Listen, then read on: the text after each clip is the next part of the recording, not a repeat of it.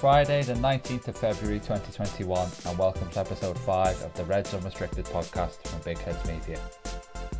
In this episode we focus on the rise of Curtis Jones and Mohamed Salah's place in the Liverpool history books. Tomorrow is Derby Day of course, and we'll discuss our pre-match nerves and predictions.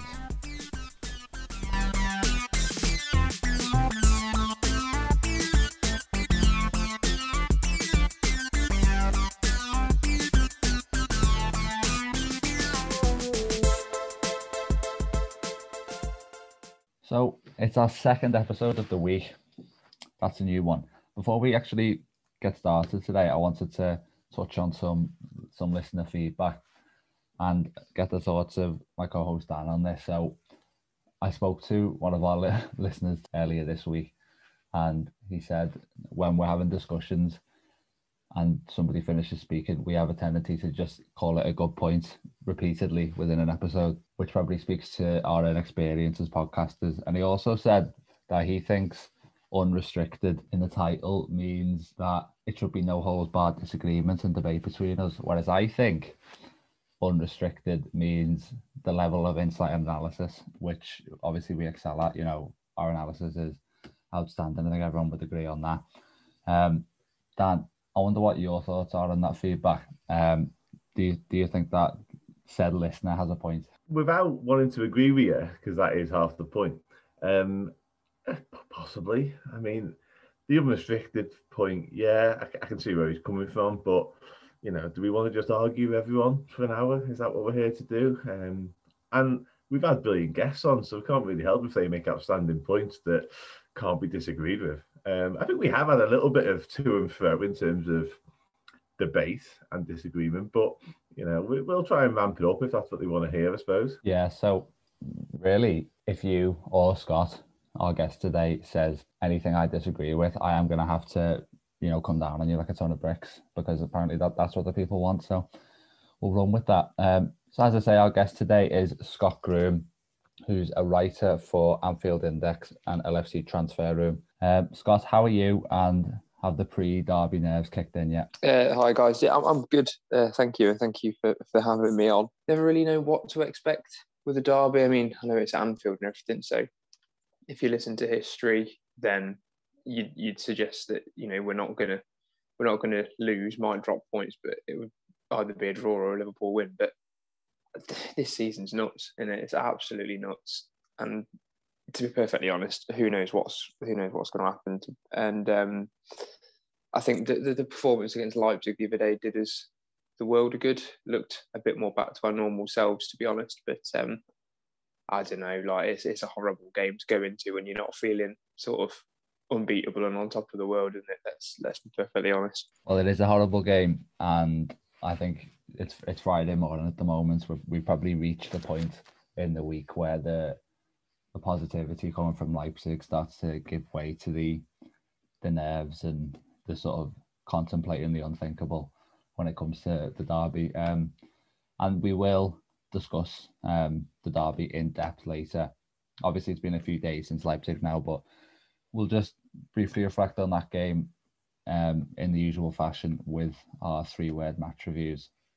And we'll start with Dan. So Dan, what's your 3-word review of Leipzig and a bit of explanation? Yeah, so my 3-word review is just more like it, because it was a lot more like what we've come to expect from this Liverpool side. I mean, I feel like I'm repeating myself. I probably said this 2 weeks ago after West Ham and Spurs, but it wasn't perfect. It was far from it, if we're going to be brutally honest. We gave up a lot of chances. We arguably could have conceded early in both halves, but in terms of what looked like commitment harsh, because I don't really doubt the commitment previously, but in terms of the speed of play, everything's looked a little bit sharper. You know, the front three were sharper. Obviously, Mane and Salah got goals, which was good news moving forwards. But yeah, just a lot more like what you've come to expect from Liverpool. So more like it for me, and hopefully long may it continue. See, it's interesting that you say the performance was rough around the edges, because, you know, I agree that we gave up scoring opportunities in that game. But the way I looked at it was with the defence that we had, and you saw Henderson's lack of sort of centre-half instincts really on a couple of occasions. With the defence we had, that was probably the best defensive performance you were going to get against a team of that level. You know, I think I had a slightly higher opinion of the performance than you did. Not saying that you thought it was a poor performance or anything, but yeah, it is only the second episode we've recorded after a victory, so yeah, we can be a bit more positive in these. So, Scott, what did you go for your review? Well, Dan kind of stole my 3 words, but I had another couple tucked away up my sleeve. So I'd go for far more intense, and you've both kind of alluded to it there. It was a far better performance than we've seen recently, and I think the biggest thing for me that stood out was the fact that it was that the pressing was better, it was sharper, we were snapping into tackles more, we were pressing a bit higher up the pitch. It just looked a little bit more like we had a bit more zip in our game and a bit more of that, like you said, it sounds like a silly phrase to use, but a bit more of that old Liverpool, or the Liverpool that we're used to seeing under Klopp, where the pressure is relentless, and you know, obviously there are periods in games where your opposition is going to have a spell, and that happens in any game of football really. But even during those spells, like the intensity was still there, and it was there from minute 1, and it was there until full time.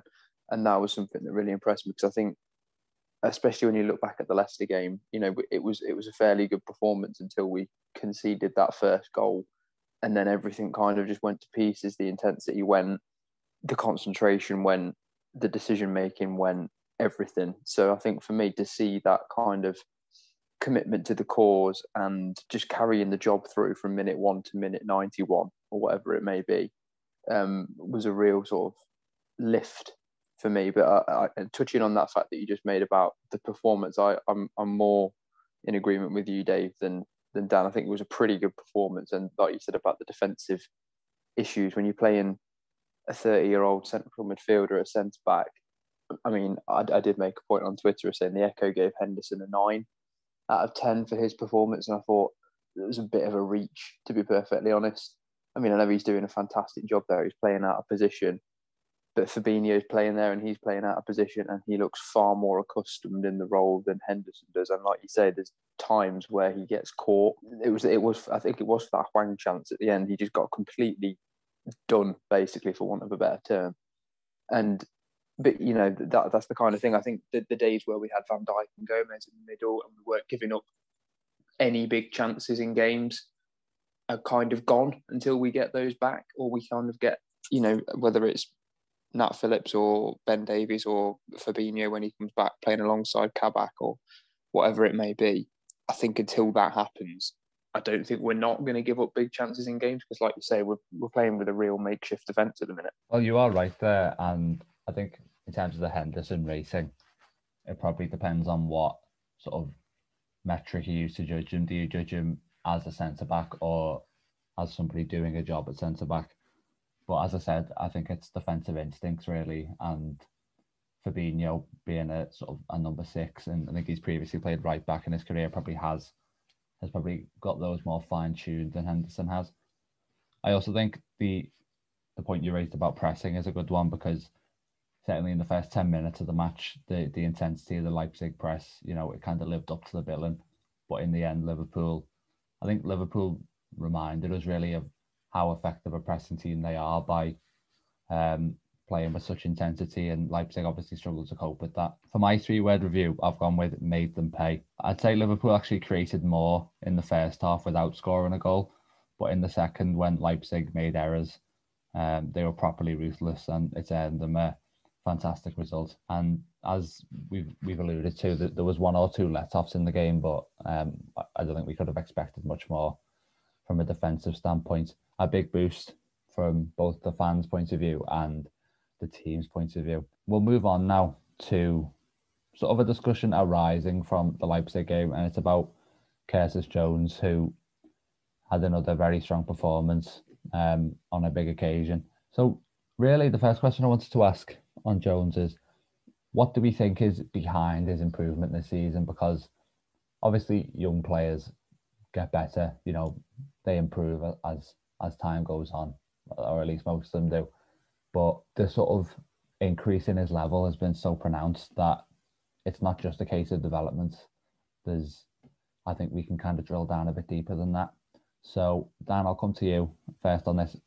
what are you sort of attributing it to? Yeah, obviously, like you touched upon there, it's a hell of a lot of it has to be down to time because, as we know, we've seen him as a teenager, and now he's had time to develop and what have you. But I think a lot of it probably comes down to trust. It's quite an easy assumption to make when you're looking at Jurgen Klopp with youngsters generally, but that Liverpool midfield has been renowned for its industry and its defensive contribution as well as its attacking contribution. And I think, there's been reports this week I've seen that there was a lot of loan offers for Jones last year and Klopp wanted to keep him.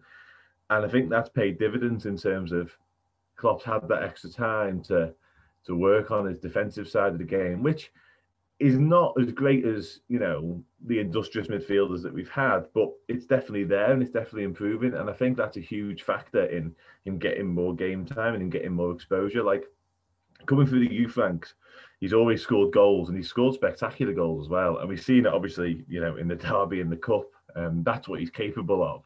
And long term, that's probably what he'll be in terms of an attacking midfielder. But in this Liverpool side, you can't really just be a luxury player, if you like, which is really harsh, but you can't do that. You have to work hard off the ball as well. And I think him growing in confidence and him and Klopp having the trust in Jones to do that work has helped him flourish in the side. And that's where the performances are coming from my point of view.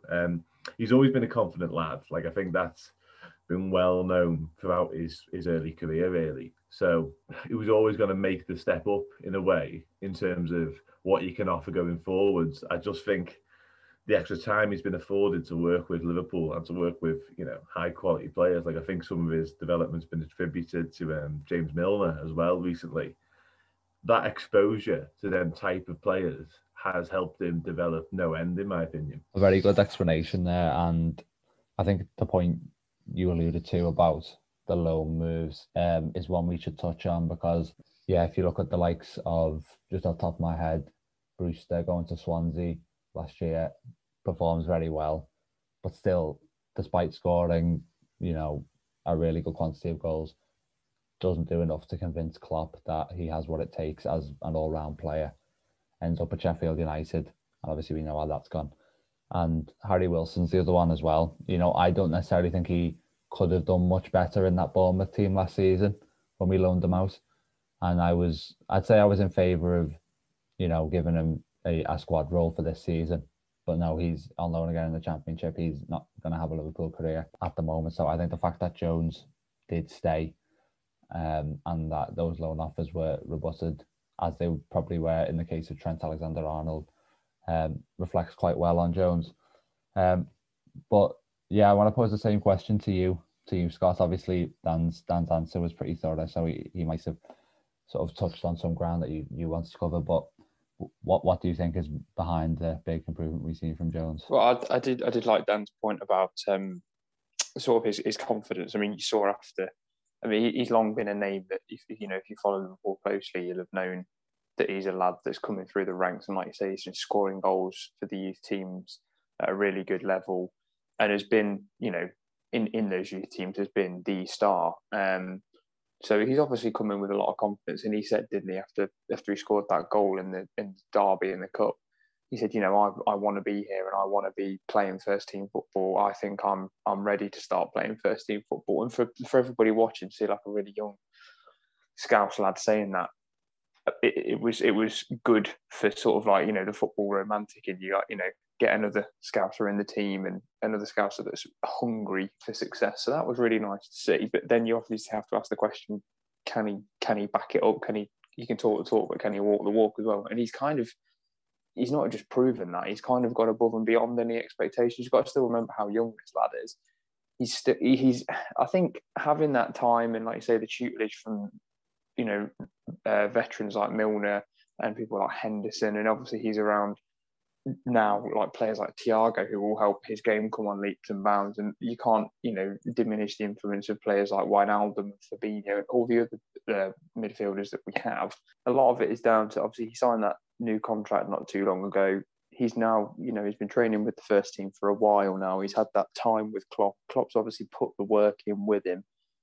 But you can do that with a lot of players. And like I say, we will have done that with the likes of Brewster and the likes of Harry Wilson and many youngsters that have gone before. It takes a lot for that sort of tutelage and that guidance to actually be taken on and then be propelled into actual performances. So I think you've just got to give him personally a lot of credit for the work he's doing. He's obviously listening, taking it in and transferring it into game day. And we've seen if that's not quite happening with the likes of like Wilson and Brewster, then they will be moved on. Whereas, the likes of Trent and Jones are sort of here to stay, and they're here to stay for a long time. Him staying and around those, Premier League, Champions League winning players to learn from them firsthand, not just the sort of the technical skills, but the mentality and all that sort of stuff. I think that has really helped him when he could have been shifted on to go somewhere else, get more game time. It's actually done him the world of good to be around these pros. And I think it's a combination of pretty much everything, to be honest. Well, I think both of you have given really, really good sort of answers there. And Scott, you make a good point about really the drawbacks of going out on loan. Even if your sort of chances in the first team are greater, you have to think about the environment you're developing in. And, it is an enviable environment for a youngster to be in, Liverpool, not only with the support network that they have, but obviously the amount of, as you say, players he can learn from. Sometimes we see boys become men in a footballing sense. I think that's what we've seen with Jones.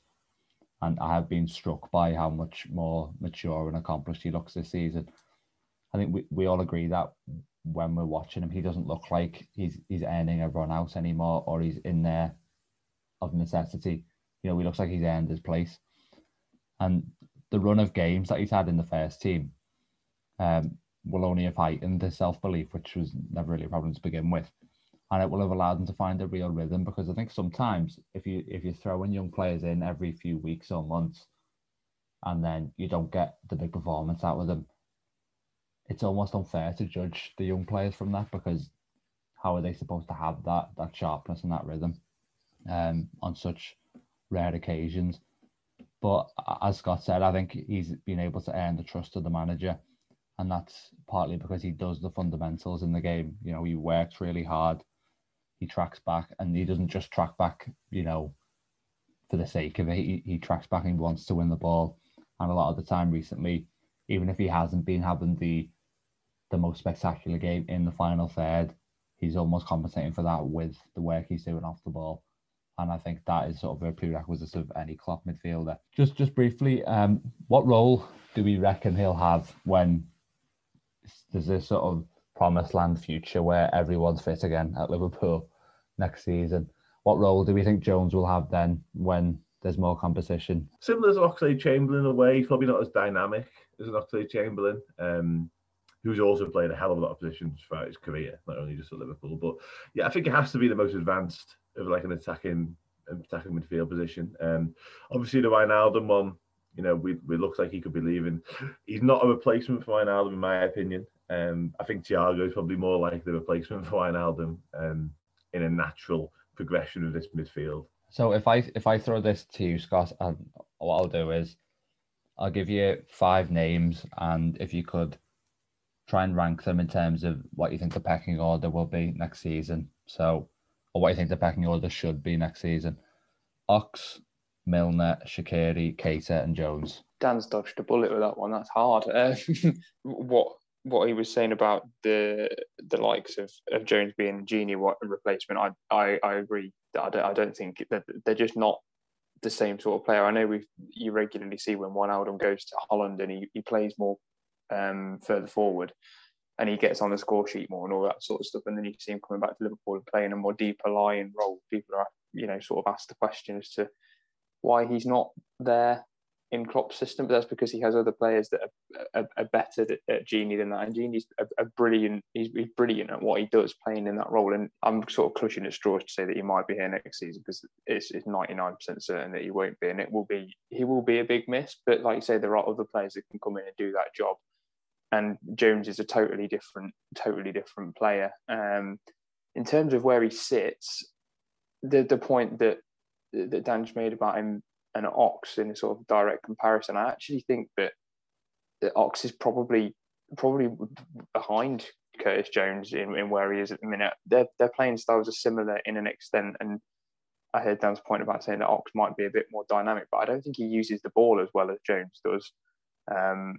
So for me, I think Curtis Jones sits almost top of that list for me in terms of talent and current performances, because I think that's what you've got to probably judge it on, because it's very hard to make that list at the minute. Obviously, Kate has been in and out of the team with injury, although when he does play, again, a player that I really like, and he is really progressive. He will get the ball, he will drive the defence, and he'll probably be vying for one of those positions. Like you say, you can't see him and Curtis Jones playing in the same team, because it probably leaves that third midfielder a bit exposed. Again, Shaqiri, I like him, and he's a really good player, and Klopp's they keep saying that he might be moved on if the right offer comes in, but I think there's something about him that Klopp likes, otherwise he wouldn't be keeping him around as such. But so we've got Ox, Keita, Jones, Milner and Shaqiri. I'd say probably, if we're going on what Klopp's thinking, I think Keita's probably at the top of the list, because I just think Klopp really likes him. I think Jones probably comes in second, shortly followed by Ox, Shaq, and then unfortunately Mr. Milner at the bottom of the list. And that's nothing against him and his performance levels. I think that's just because of his role in the squad, his age. I think, with no disrespect to him, he is more sort of being phased into a presence rather than someone that we actually use in at the first instance of thinking. Obviously, he's a great player to have around. He's still performing at an absolutely ridiculous level for his age, begrudgingly putting him at the bottom of the list. But I think basically where Curtis Jones sits is very right at the top of that list, just because I think whenever he's given the chance, he's actually proven to do something. And that's probably my biggest frustration with Shaqiri and Oxlade-Chamberlain. I know he's had a hard time with injuries, but whenever he comes in, you just sort of think, oh, brilliant, the Ox is back. And we think of Ox of 2017. And he's just never quite got back there. He shows it in fits and starts, but you just never know which Oxlade-Chamberlain's going to come on the pitch. I'm not going to ask you to do the whole ranking, Dan, but I just wanted to get your thoughts on the Keita and Jones comparison. Yeah, it's. I probably agree with most things on that list, to be honest with you, in terms of the order. And the Jones and Keita one, they're very similar. And Scott touched upon the fact they probably won't play together unless one of them's quite dramatically out of position, I wouldn't have thought. So yeah, the thing is with Keita, like, we've got to caveat this the whole time. Like, in my head, even discussing him now, I'm thinking, well, he's probably not going to be available. Like, and I hate to say it, and it sounds brutal, but unfortunately, it's been the reality of his time at Liverpool. So Liverpool midfield has rotated like that heavily, and we've always had this wealth of options that it probably doesn't matter too much that he's not in that frontline midfield. Although I said Oxlade-Chamberlain is probably more dynamic than Jones, that is probably just solely, but not necessarily just on pace, but like in terms of carrying the ball forward and driving at players and getting in behind. They just foresee him at his best at doing that, but his best has been a long time coming now, if we're honest, since his injury, unfortunately. So I definitely rank Jones above Oxlade-Chamberlain. But I'm with Scott. I think Klopp's got this inclination towards Keita that he really likes him, and I think he was billed like the perfect Klopp midfielder when we signed him, and I think that rings true. And I think the club are so determined to get the best out of him eventually that a fit Keita would probably start like every game for us near enough ahead of Jones. That's just the way I see it, and I think that's the way Klopp sees it, if I'm honest. But that doesn't mean Jones hasn't got a role, because he has. Whether that be part of the front three, changing games from the bench or starting where possible. I think there's a big role to be played in the Liverpool midfield for him. But I do see Keita as above him next year. I do. So yeah, quite an interesting debate going on there, really, between those midfielders. Just to finish this Jones section, I wanted to come back to the idea that both Dan and Scott mentioned about Jones as a Wijnaldum replacement. It's not necessarily a question of, obviously, we'd want Liverpool to bring in another body, but we know how Liverpool like to spin things sometimes. They like to say they've already got solutions in-house. Jones is more and more disciplined. He's press resistant. Although you obviously wouldn't be comfortable playing him as a number 6, which is something Wijnaldum can do. I think probably the main argument, though, in terms of buying another midfielder, if and when Wijnaldum leaves, is that so many of the players in that midfield are injury prone, and the squad depth almost becomes an illusion. You know, if we go back to that list, Ox obviously injury prone, Milner not so much, although he's had a couple of muscle injuries this season.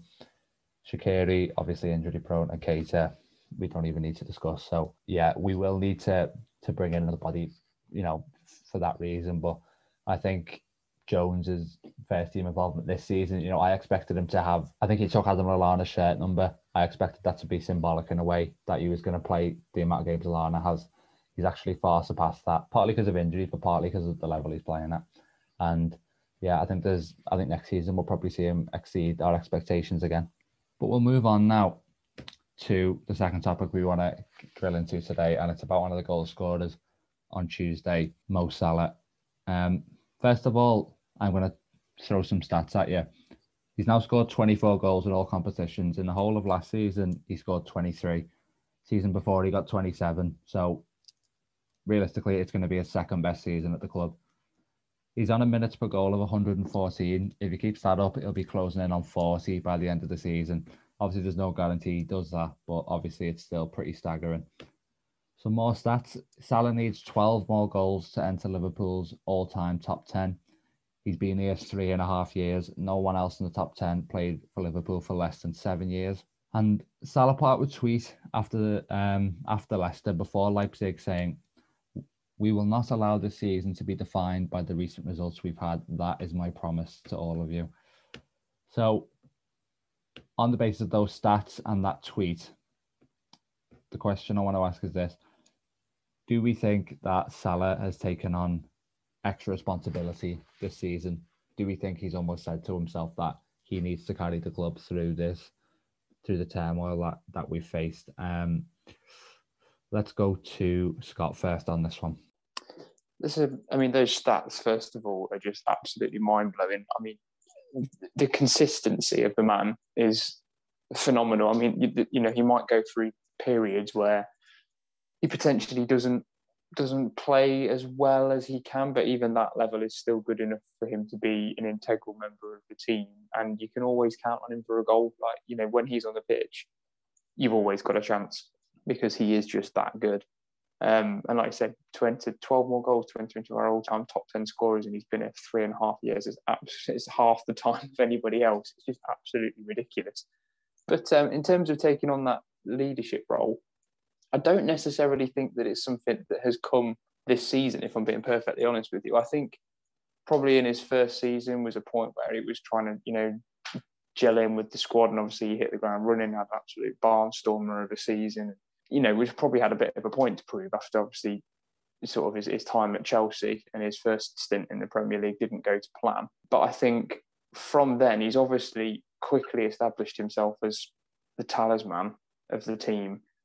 Klopp obviously believes in him. He obviously gets on really well with the rest of the squad. And as a result of those performances and that first season, I think people will automatically kind of look to him, not necessarily as a leader as such in the first instance, but, you know, a bit like Gerrard was when he was at the club and when we had Torres, and you think of all those like vital players, like, you know, when we're in need of something, heads automatically turn to him, if that makes sense. So I think that's kind of been an expectation that's been on his shoulders since probably halfway, 3/4 of the way through his first season, to be perfectly honest with you. And that with that, he's a humble and professional enough player to realise that with that comes responsibility within the squad. And he's realised that responsibility and is sort of just harnessing it. And I mean, he's around like good people to sort of realise that. In that, you know, we've got some really good leaders in the team in terms of Van Dijk, and obviously Wijnaldum's name obviously gets banded around as fourth in line to the captaincy. And then you've got the likes of Milner and Henderson as the captain and vice captain. So he'll see those people as, you know, the sort of attributed leaders, and we will be able to learn a lot from those. And I think that's kind of where it comes from. And I think that tweet as well was obviously what we needed to hear at the time we needed to hear it. But I think a lot of that it just comes down to his personal drive as well. I think he doesn't want to be part of this team that sort of, I don't want to say falls by the wayside, but it doesn't quite live up to the level that they were last year. He doesn't want that. So he's going to kind of just like, right, okay, I'm going to start taking things by the scruff of the neck. And then he's going to turn around to the rest of the lads and be like, you need to follow me here, because we're not letting everybody down like this. And I think it's possibly been emphasised by what's gone on this season, but I don't think it's necessarily something that's brand new for this season. I think it's probably been there for quite some time, to be honest. Yeah, there's different kinds of leadership, isn't there? You know, there's leading by example, you know, being vocal on the pitch, but there is also, you know, as to use the phrase that Scott used, you know, taking the game by the scruff of the neck. And yeah, Salah's mentality is just immense, really. And, you know, it's the kind of mentality that we've seen from sort of the legendary forwards down the years, just that appetite and the fact that you can't really ruffle them, and they never have goal droughts that extend beyond, you know, 3 or 4 games, because they're just that good and they're that resilient. Let's sort of broaden the discussion and bring in Dan. There's a lot of all-time rankings, all-time discussions happening as a result of Salah's form this season and how he's sustained it for so long. It's difficult to sort of predict the future and where Salah will end up and what trophies he'll end up with. But, you know, how high could he end up ranking in theory, Dan, sort of in Liverpool's all-time pantheon, if you like? I mean, time probably tells you he won't end up, you know, amongst the upper echelons of those sort of, you know, the greats that we're talking about in terms of goals. But in terms of, you know, his ratios, they'll be, you know, probably succeed. Like, they'll probably be better than the rest, if that makes sense. But yeah, it's difficult to judge players, I always find, in terms of all-time greats until they've left the club. Like, we tend not to do it until, even with like Suarez and, you know, foregone players like that, we tend to really remember them once they've gone. And I think there's an element of that with Salah now. We probably won't appreciate just how good he was for us until he's left. Obviously, we all know, like you mentioned, the stats, his numbers are ridiculous. And the first season he came in, you know, he carried us and all the rest of it. He was outstanding, and he continues to be outstanding. He's pretty unrelenting in terms of goal, even though his performances aren't necessarily fantastic all the time. But in terms of like his all-time legacy, I think it'd be difficult to judge until he's gone. But he's definitely going to be amongst the discussion. There's absolutely no doubt about it. If he wins 1 or 2 more trophies, whatever it may be. But like I said, I think time will dictate the fact he won't be the greatest, if you like. Just on the carrying the Liverpool sort of fight of late, obviously the tweet was perfectly timed, but it's a really interesting leadership discussion because he leads by his goals, obviously primarily. But if you think of his international career, like, he has Egypt on a terrible side, but he has carried Egypt to some, you know, major competitions, African Cup of Nations. So he's already got that instilled in him, you know, and the weight of that nation on your shoulders is pretty heavy. So there's definitely some leadership, you know, qualities in him. And we're going to need them between now and the end of the season, as well as everyone else's. Yeah, that's a great point, actually, the amount of responsibility that he has to bear. And on the all-time discussion, it's you've obviously raised the point that often gets bandied about, the idea that, you know, Salah's underappreciated, that we won't really appreciate the level of player that we had until he's left. I do think that's changing now. I think that's changing this season, and I think you can see that because we are talking of Salah in historic terms, not just in terms of is Salah better than these players at rival teams. You know, we're looking at we're already starting to ponder his legacy, and obviously we have our very influential podcast doing that. But as I was looking at Scott's Twitter feed earlier, I saw that in September, I think it was, after the Leeds game, Scott tweeted that no argument, Mo Salah is one of Liverpool's all-time greats, and he got that as his pinned tweet with about 15,000 likes on it. So there we go. Maybe a little bit ahead of the curve on that, and we'll get Scott to sort of talk a little bit about that in a second. In terms of where I think he'll rank, you know, we've seen similarly prolific players. I think, you know, the likes of Suarez, definitely, probably Owen and Fowler as well, in certain periods. But I think what the history books will show is that Salah was probably the driving force behind Liverpool's rise under Klopp, and certainly the goal scoring force behind it, obviously in tandem with Mane. But, you know, Liverpool have become, and Salah plays a huge part in this. You know, certainly one of the best teams in the world even now, and last season they were the best team in the world, or certainly in 2019 anyway. And yeah, I don't think there's any reason to believe that the silverware he's won up to this point will be his last. Just to finish on the Salah section, we'll let you sort of throw your views in, Scott. Yeah, to be perfectly honest, I think when Dan mentioned about, like, you know, the real sort of greats, when you look at, there's almost kind of like different tiers of like Liverpool legends, isn't there? I think, and that often gets bandied about. I think there's that elite bracket that only has a select few names in it, which is where the likes of, like, you know, Gerrards and Dalglish sit. I don't think he's quite there, but I think he's knocking on the door a little bit.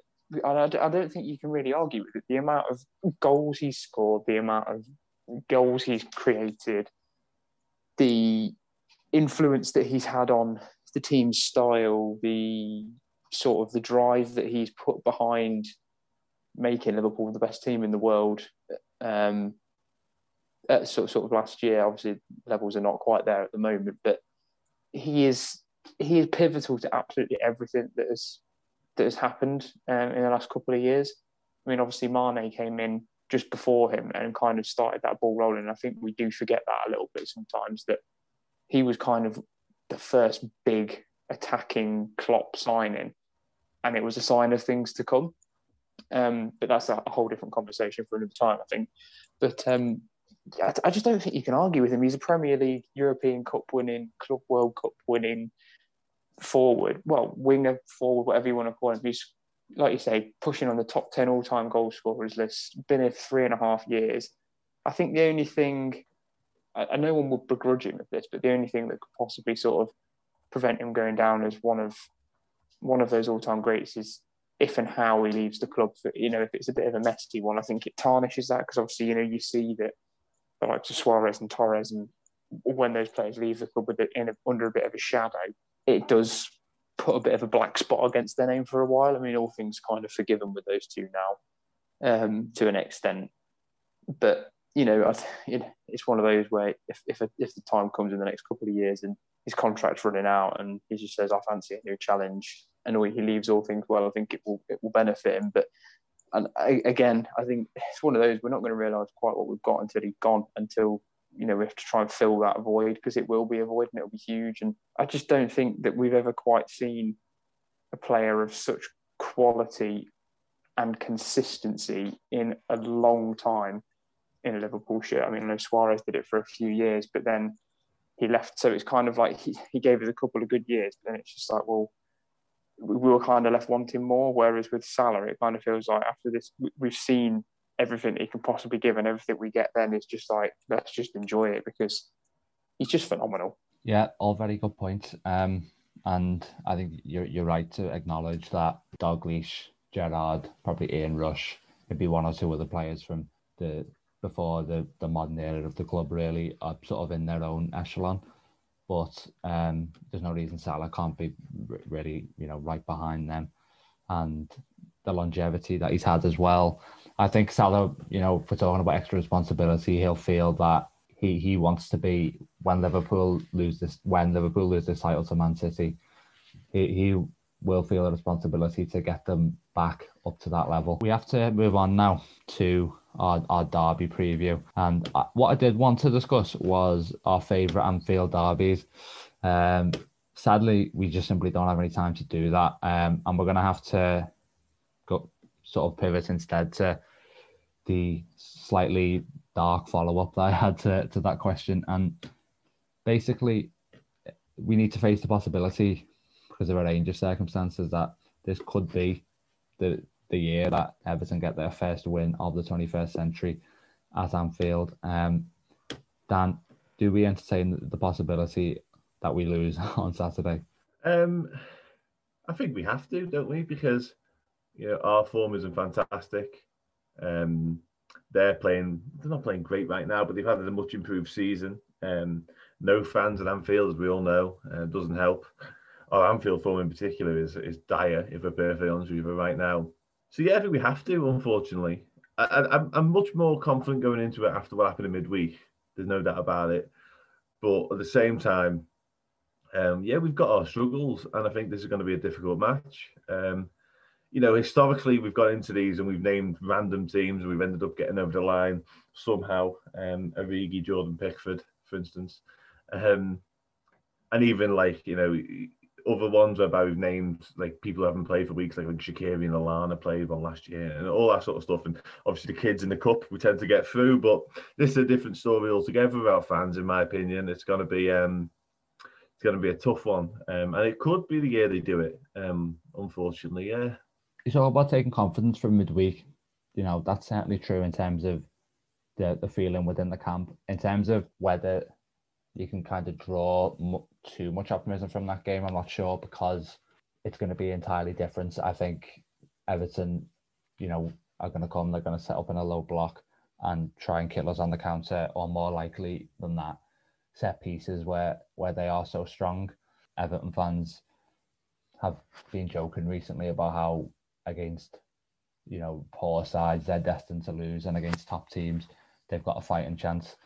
So it's partly a tactical fear that I have, but it's also kind of superstition that our season keeps finding ways to kick us while we're down, and there's obviously no fans in Anfield, and it just has that, there just is that nagging feeling around it. This would probably be the biggest punch in the stomach so far. But Scott, we'll come to you. I'd like you to give us your preferred lineup for the game, as well as something of a score prediction, and obviously, say whether you think Everton have got, a good opportunity of causing Liverpool some more misery this weekend. I'll just touch on the last bit first. I think they've got a shot. I think they've always got a shot, to be honest. It's a derby. You never really know what's going to happen. So there's always some sort of trepidation as to what's going to happen. And I think they're probably going to welcome back players like Alan, Dominic Calvert-Lewin, the last name on that list being my biggest concern, given that we've got barely any sort of centre-back rigidity at the moment. Their sort of set-piece sort of dominance worries me a little. But I think their mindset is, let's, like you just said, kick Liverpool while they're down. Really good opportunity, no fans and stuff there. Whereas the pressure's kind of all on us. We really need to start picking up points on a regular to get top four. We've got no fans, thinking it's a derby. We don't want to lose at home to Everton for the first time in God knows how long. All that sort of stuff, I think, is a really interesting sort of switch in mentality, whereas we're kind of going into it with a bit more trepidation and they're kind of going into it a bit more fired up. But we'll wait and see what happens. Preferred lineup, big Alisson in goal, Trent and Robbo at right and left back.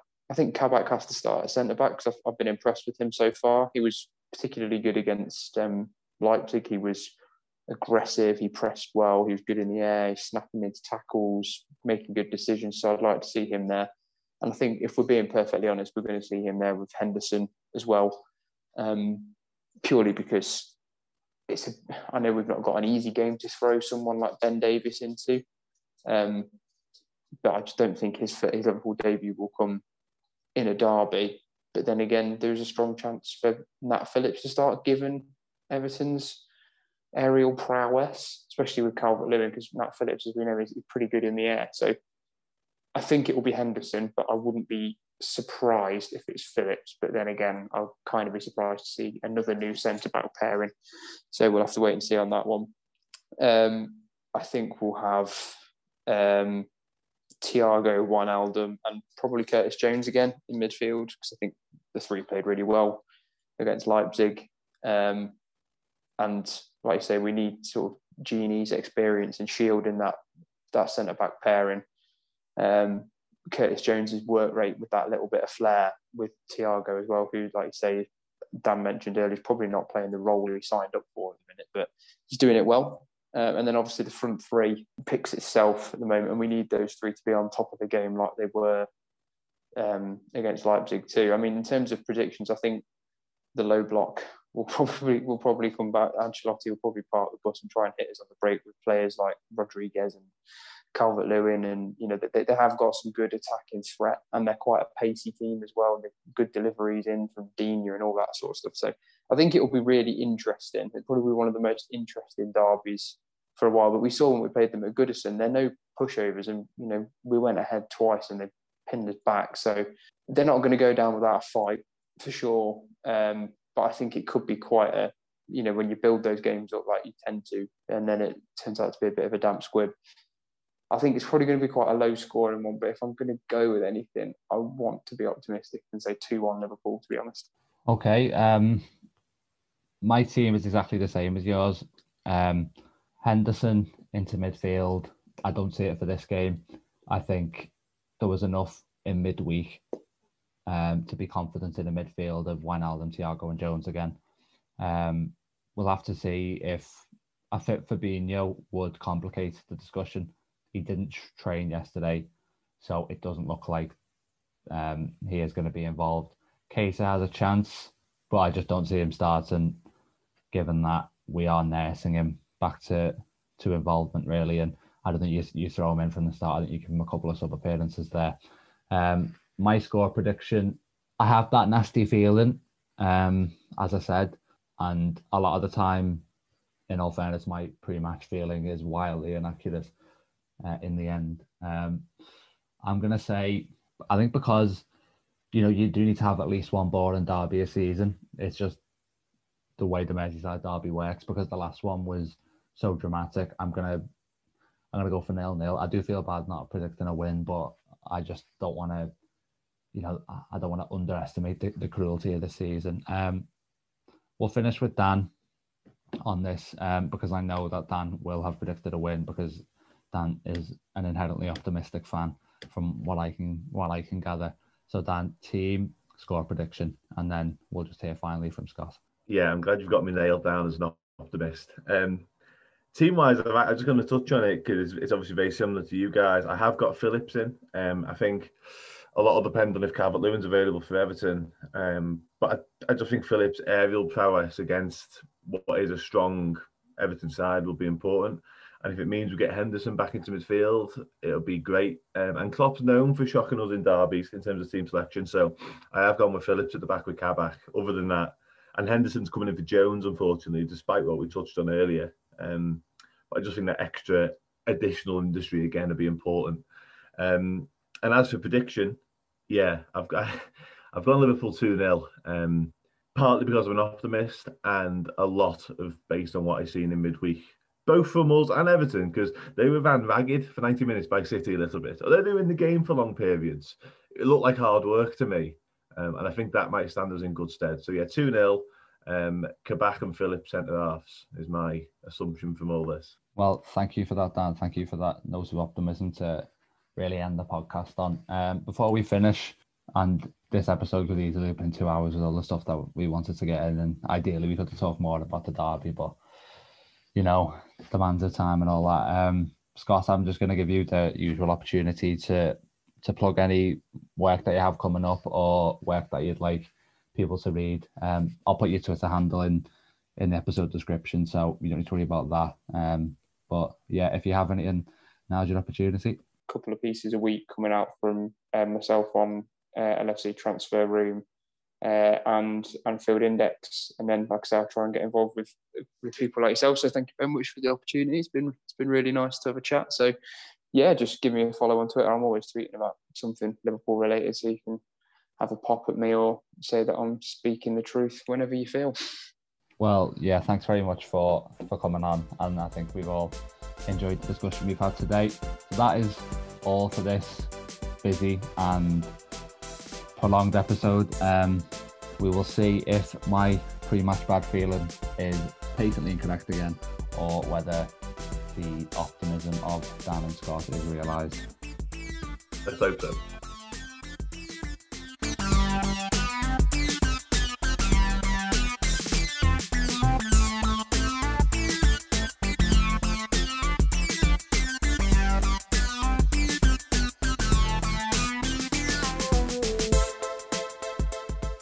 This podcast is part of the Big Heads Media Podcast Network. Go to bigheadsmedia.com for more great podcasts.